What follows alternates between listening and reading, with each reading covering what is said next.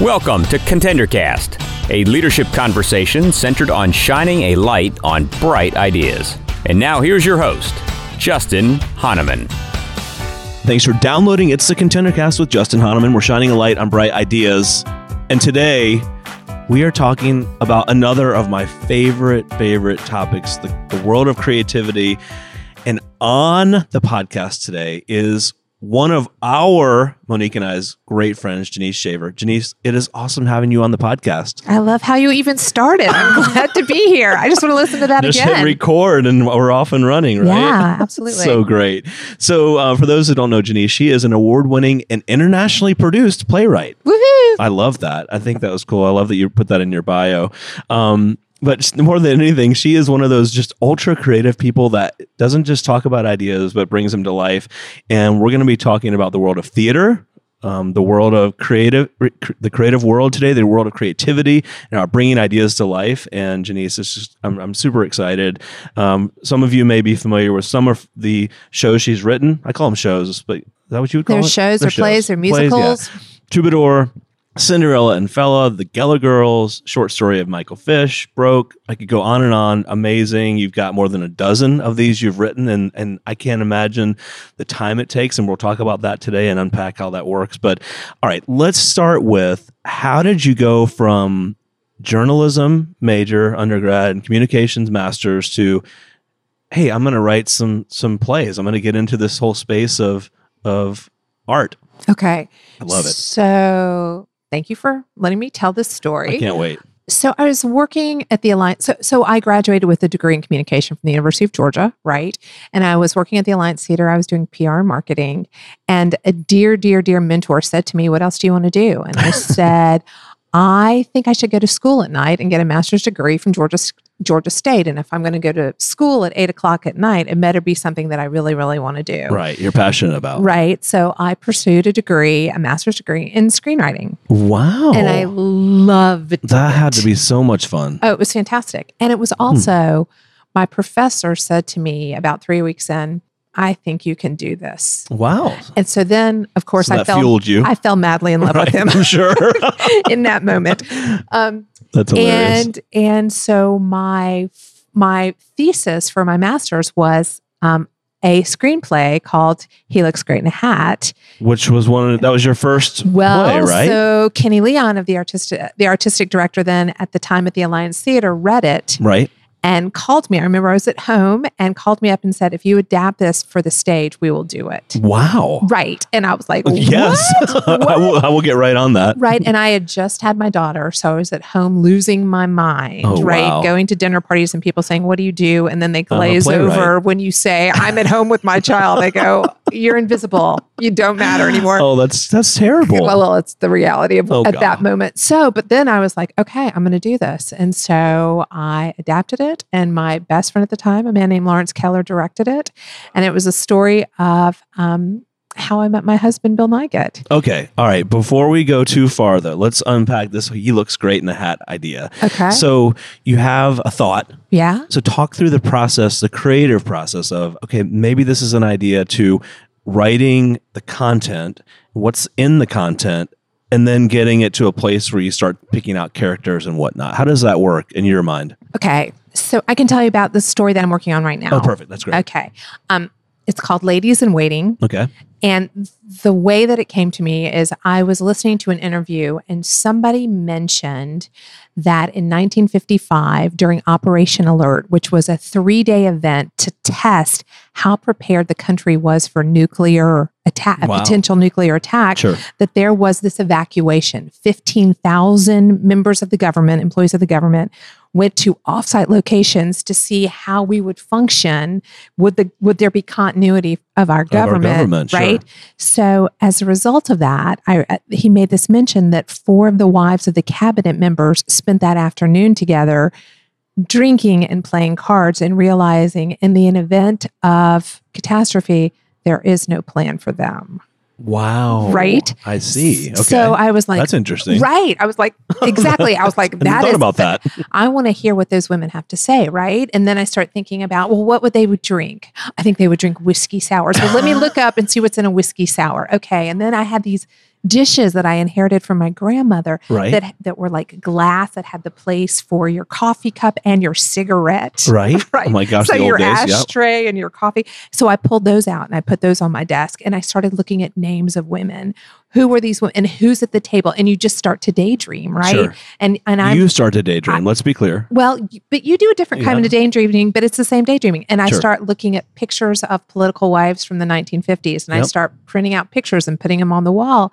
And I start thinking, okay, who do I want at the table? I want somebody who has been a part of this world for a really, really long time, like the older kind of grand dame of Sure. the group. And I want Sure. somebody at the opposite end of the spectrum. And then who are the other two people? And what do they love? And what are their, and you start trying on names and you start, Wow. what would they eat? And you look that up and then you start looking at footage and what would the music, and it just starts. So you start just to create, or you find inspiration pieces for different aspects of almost a stage, right? I mean, Absolutely. that's the way you're thinking about but it. here's the thing about me, Justin. So when I was a little girl, I grew up in a family where I was the youngest by more than a decade, right? And it was predominantly men in our family, lots of guys. Sure. So if you were to look at our family dinner, it would be like Aunt Evelyn and Uncle Maya and Mom and Dad, and there would be an empty seat where I would be because I would have already slid under the table and was asleep under the table. Wow. But I would close my eyes and I would listen to family stories.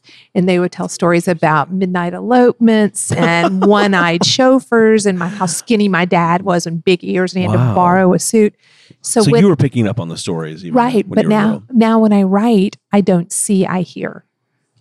So when somebody says, well, would she have worn this hat? I'm like, I don't know. I can only hear her voice. Oh, wow. Interesting. So Okay. I can't write the play till I can hear them. Got it. Okay, so let's talk about, so here's current in this new production you're putting together, right? Is that where you are now, is kind of putting together the thoughts on what is inside, or are you at the place where you've got characters and script? We're going to read it. We're going to do a reading for the first time next week. Oh, wow. I know. So I have heard none of it out loud. And that's a thrilling moment because everybody who's been in your head, Right. they're now people in the room. And that's probably also where you can make adjustments, right? Some things that may Huge. not work. Some things are like a perfect, like 10. Like how you are when you go out and you do speeches and you Sure. go, oh, I got excited, too many details. Perhaps in the next one, I need to scale down. And, Right. whatever that balance is with Monique, it's that same Sure. thing. It's the first time that it's alive, really. Yeah, you helped Monique and I write a speech all around like what you do with an idea, and You're so right, genius. It was so good. you did It an was so amazing good. job, and we got to experience Janice in real life taking a bunch of stories that we gave you. I mean, just a bunch of sound bites, I'll call it.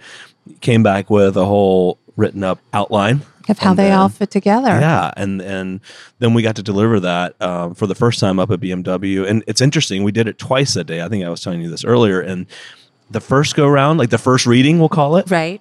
and even the first readings at home, it was like too much here and there, but then not enough here and there. So we were able to tweak and adjust, and until we had read through it that first couple times, and then reading through it in front of an audience, of other people, you really can gauge, what needs to be adjusted and make it stronger. But what's so great about the two of you is that you aren't going to get so rigid in your delivery that you're That not would not be possible. right. That you're not going to stay attuned to what your audience is responding to. Right. I don't have You that have to same. do I don't that. have that You have same to stay on luxury. script, right? Exactly.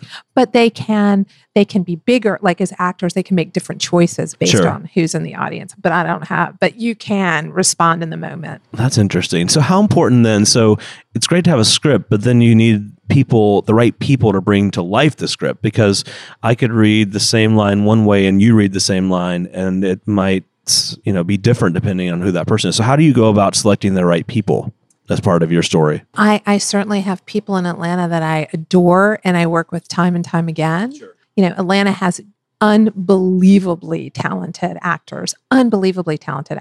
And Courtney Patterson, Courtney Collins, Anne-Marie Gideon. I mean, there's just so many beautiful, beautiful actors. So I feel like you just try them on in your head and you go, oh, Tess Kincaid. Could she be a great fit, And she has a big energy and a big presence. Could she be villainous? Oh, absolutely. Do you know what I mean? Right. So it's all about what if. That's really cool.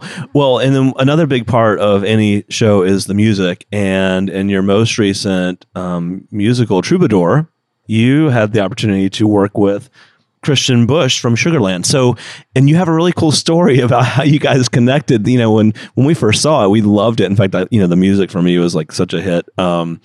And at the end, we had no idea, kind of the backstory on how you guys connected. But tell that story because I think it's so fascinating. Well, I had fallen in love with this idea of writing about this Russian Jewish tailor who bedazzles the hell out of country music in Nashville in 1955, right? And so I heard his voice, I wrote his story, and it initially started off as a play with music, 4 songs. That's all I was looking for was 4 songs. So Susan Booth had expressed an interest in wanting to do it. And I was like, okay, I need the music. I need to up my game. So I reached out to the women in my life. I have a fabulous network of women like Monique, right? And I'm like, all right, ladies, who do we know? Who do we know? And then someone said, well, I know this person connected to him over there. And somebody else was like, Christian Bush, he lives in Atlanta. Blah, blah. And I was like, Christian Bush, that would be great. And then I'm saying this to another friend the next day and she goes, oh, I sat on an airplane with him 2 years ago. I have his email address. That's crazy. Right. But that's how I think things work. Oh, I totally agree. So she sent me his email address and I wrote him a letter on Saturday. And then Bill and I went to some event for Big Bird. We were at Fernbank. Nice. And I got an email from Christian Bush 3 hours later saying, let's meet.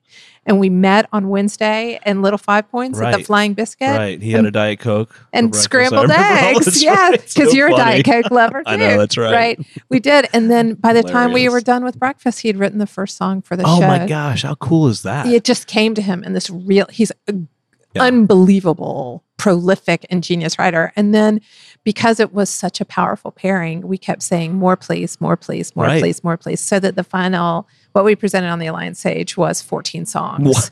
What started with 4 songs became 14? 14. And we had songs we didn't use. I mean, I hope that it's looking like we'll get to play with that show some more. And we are looking to put in extended parts of songs. Oh, I love that. Because his There's some really great songs great. on that show. Yes, he did. The staging, that was amazing. So what, people are probably asking, great, you got it in Atlanta, but now what? Like, how do you take a show like that? And this is something I asked you, I remember that the day that we went and saw it was, how do you take that and go and get it national attention, get it out on the road where people can really enjoy it? Yeah, that's what we are working on right now. How does that work? Well, it can work in a number of ways. There can be a regional theater that's interested in bringing it to their city. You can find a producer who digs it, who's like, let's do a reading. Let's do it. Sure. Yeah. So we're exploring those things right now and seeing what's next. Sure. I just felt like that show had such great potential beyond, I love the Alliance Theater in Atlanta, but I mean, geez, it's like so strong. I thought it was really fun. And it was an affirming message. And like, that was at that moment, it was really beautiful to see how full the houses were, how happy the houses were. Yeah, it was a joyous event. Yeah, believe me. I'm with you on that. I was so glad you came. Thank you. I wouldn't have missed it. It was great. It was it was awesome. super fun. So another big topic you and I have explored, and we could go on and on with all your shows, and I love the stories behind each one. We talk about stories though, and in today's world, storytelling has become such a hot topic. And in my day job in management consulting, I was sharing this with you earlier, we've actually been putting people through like storytelling training. Like we're putting structure around how to tell stories with our clients, right? We're focusing on that in terms of a priority. And this is an area that's right up your alley, and you're now teaching at Georgia Tech, this whole concept. But talk about where this has all come from and why there's so much energy around it. Well, I think people are recognize that we are hardwired for story. It's what we're raised on. It's some of our earliest memories are our parents reading us stories, right? Absolutely. There's actually a part of the brain in the left hemisphere that they've dubbed the interpreter. And as you walk through your day, it's taking all the stimuli and it's creating story around it. So if I pass you and you don't speak to me, I start telling myself a story. I think Justin probably had a hard night last night. Maybe he and Monique were fighting. Maybe the job security isn't You've taken a piece of data and made a story around it, but maybe not right though. Right, because we need story. We need narrative coherence. It's something that we're really hardwired for. Yep. And there's narrative coherence. Well, that's a new word for me. I like that. And if you were to include facts and statistics versus including a story makes you 22 times more memorable. It is sticky. It's what we want. We want story. So for me personally, after I did Troubadour and then I did a musical for young people called Cinderella and Fella, I took a step back and I was like, I'm all about story, and it doesn't always have to be my story. So what if I broadened my focus? And a lot of my career has been about branding and doing trainings and investing in women's leadership, working with a company that I did earlier. And so the perfect intersection was connecting people to their stories. So in the last 18 months, I've worked with senior women at Georgia Power. I've coached PhD students at Emory. I've worked with female entrepreneurs. I've worked with male entrepreneurs. Really helping people like I did with you and Monique. Sure. What is your story? What's the best way? What's the arc that you want to tell? What are the details people are going to hold on to? And it's been a blast. It has. And what I love about it personally is I get to sit with people every day and say, tell me your story. What's your story? Everyone has a story to tell. Right. What was the house like you grew up in? How are you like that 7-year-old you? And that gives people clarity. Sure. And confidence. Allows them to respond in networking and interviewing, but also to understand when an opportunity is right for them. No question. So how does that get brought to life in the classroom? So how does that work? So this is so interesting. It's so interesting. Georgia Tech is so forward thinking. They got a big. And this is coming from a UGA alum, by the way. Absolutely, huge respect. So the biomedical engineering program received a grant from the Kern Family Foundation because what they recognized is their students were getting outstanding educations, unbelievable skills, but they could benefit from the opportunity to learn to tell their stories. If you have a great experience and great education, but you can't talk about it, how are people going to understand? No question. Right. No question. So they are designing a curriculum that will become a signature program for them so that every one of their biomedical engineering students will have a freshman course that's about helping them become intentional about their education and that they have agency in their education and owning it from the start. And then in a junior year, they'll take a course that I am designing with my colleagues at Georgia Tech to help them understand what is story worthy, how to craft a story, how to adapt the story, how to understand their own journey so that as they go out, they can feel that same kind of agency going into their career and have confidence about where they've been. Well, and it's so important to be able to tell your story, right? Absolutely. Because whether you're in a job interview and telling the story of your background, that's one of the first questions people ask is, give me a little bit about you or tell me a little about your background. And it's not read the resume, it's tell me your story in about 2 minutes. And other opportunities like we talk about, there's a lot of entrepreneurs in our podcast that are launching companies, products, brands, packages, books, music, etc. And at some point, you've got to go out and sell that and tell the story about why you wrote X or why you've brought this product to market or why you started the company. But not everyone is great at telling stories. It's a skill you can learn and practice and become super proficient at, right? It's not if you don't have it at birth means you don't have it, right? This one thing that I heard that I read that I think is super interesting is that designers, when they go into an area where they want to create, they have to understand the story that's being told, and then they have to create the new story of what they can create and what can be different, and then get buy-in for that new story. So that's what so storytelling is super huge in the creative process and the design process. And hopefully my students will go out and doors will open because they'll be able to talk about their experiences. That is awesome. What a great thing to have in addition to your engineering degree, right? I mean, Absolutely. Kind of the extra piece that, around that kind of packages up your overall background. We both know that, and this is what I say to them, they're taking the same courses. Their story is their differentiator. No question. Ability to tell it. Right. Wow. So where are you now in the program development? Is it now in place or it's going to be launched soon? No, I started teaching this semester. Wow. So I teach 3-hour seminar. We do a series of 5 3-hour seminars, and I've done 2 of them. And I think these students are so savvy and hardworking. Awesome. And It's certainly a new environment for me. Yeah, but that's great. I'm shaking things up. And I was going to say, cool. That's pretty awesome. And for you, it probably challenges you to think differently too. That's exactly right. And bring out some of your skills. Right. So you've written a bunch of amazing plays, musicals, etc. now you're bringing to life the whole idea of storytelling, and there's a lot of linkage between those. What would be some advice you'd give to others that are exploring their creative interests or maybe their passions in this space as they're looking to make things happen? I really believe in the value of daydreaming. I really think you need silence and time in daydreaming, because I think that what is so prevalent is we're so occupied all the time. Sure. If we have 5 minutes in a overstimulation, right? If we're standing in a line, right, we're going to grab our phone. We're going to check our email. If we are at a stoplight, we're going to grab our phone. Right? Hopefully not anymore. But so how are you? Georgia. Right? How are you supposed to hear your thoughts? Right. How are you supposed to give yourself time to daydream? So that's what I would say to somebody is that if you are looking to create change, looking to do more creative endeavors, sure, give yourself time to daydream. Well, and for those that have, creative interests in these areas where you are, I mean, didn't it start with getting some ideas down on paper? Yeah. I mean, start at least collecting. Yes. I always call it the vomit draft. Just Vomit draft. like nothing Get critical. everything down. Nothing critical. Just get it out, because you can always make it better. It's the starting that's so hard. It's that blank piece of paper staring at you. And you know that, Sure. the author of books over there. Well, and everyone that comes up to me and says, "Hey, I've always thought about writing a book," it's like, well, just open a Word document and start getting all the content down possible. Don't structure it. Don't do anything with it, but get it all down at least so that you have something to work with. I also believe when I write that I write for my best friend.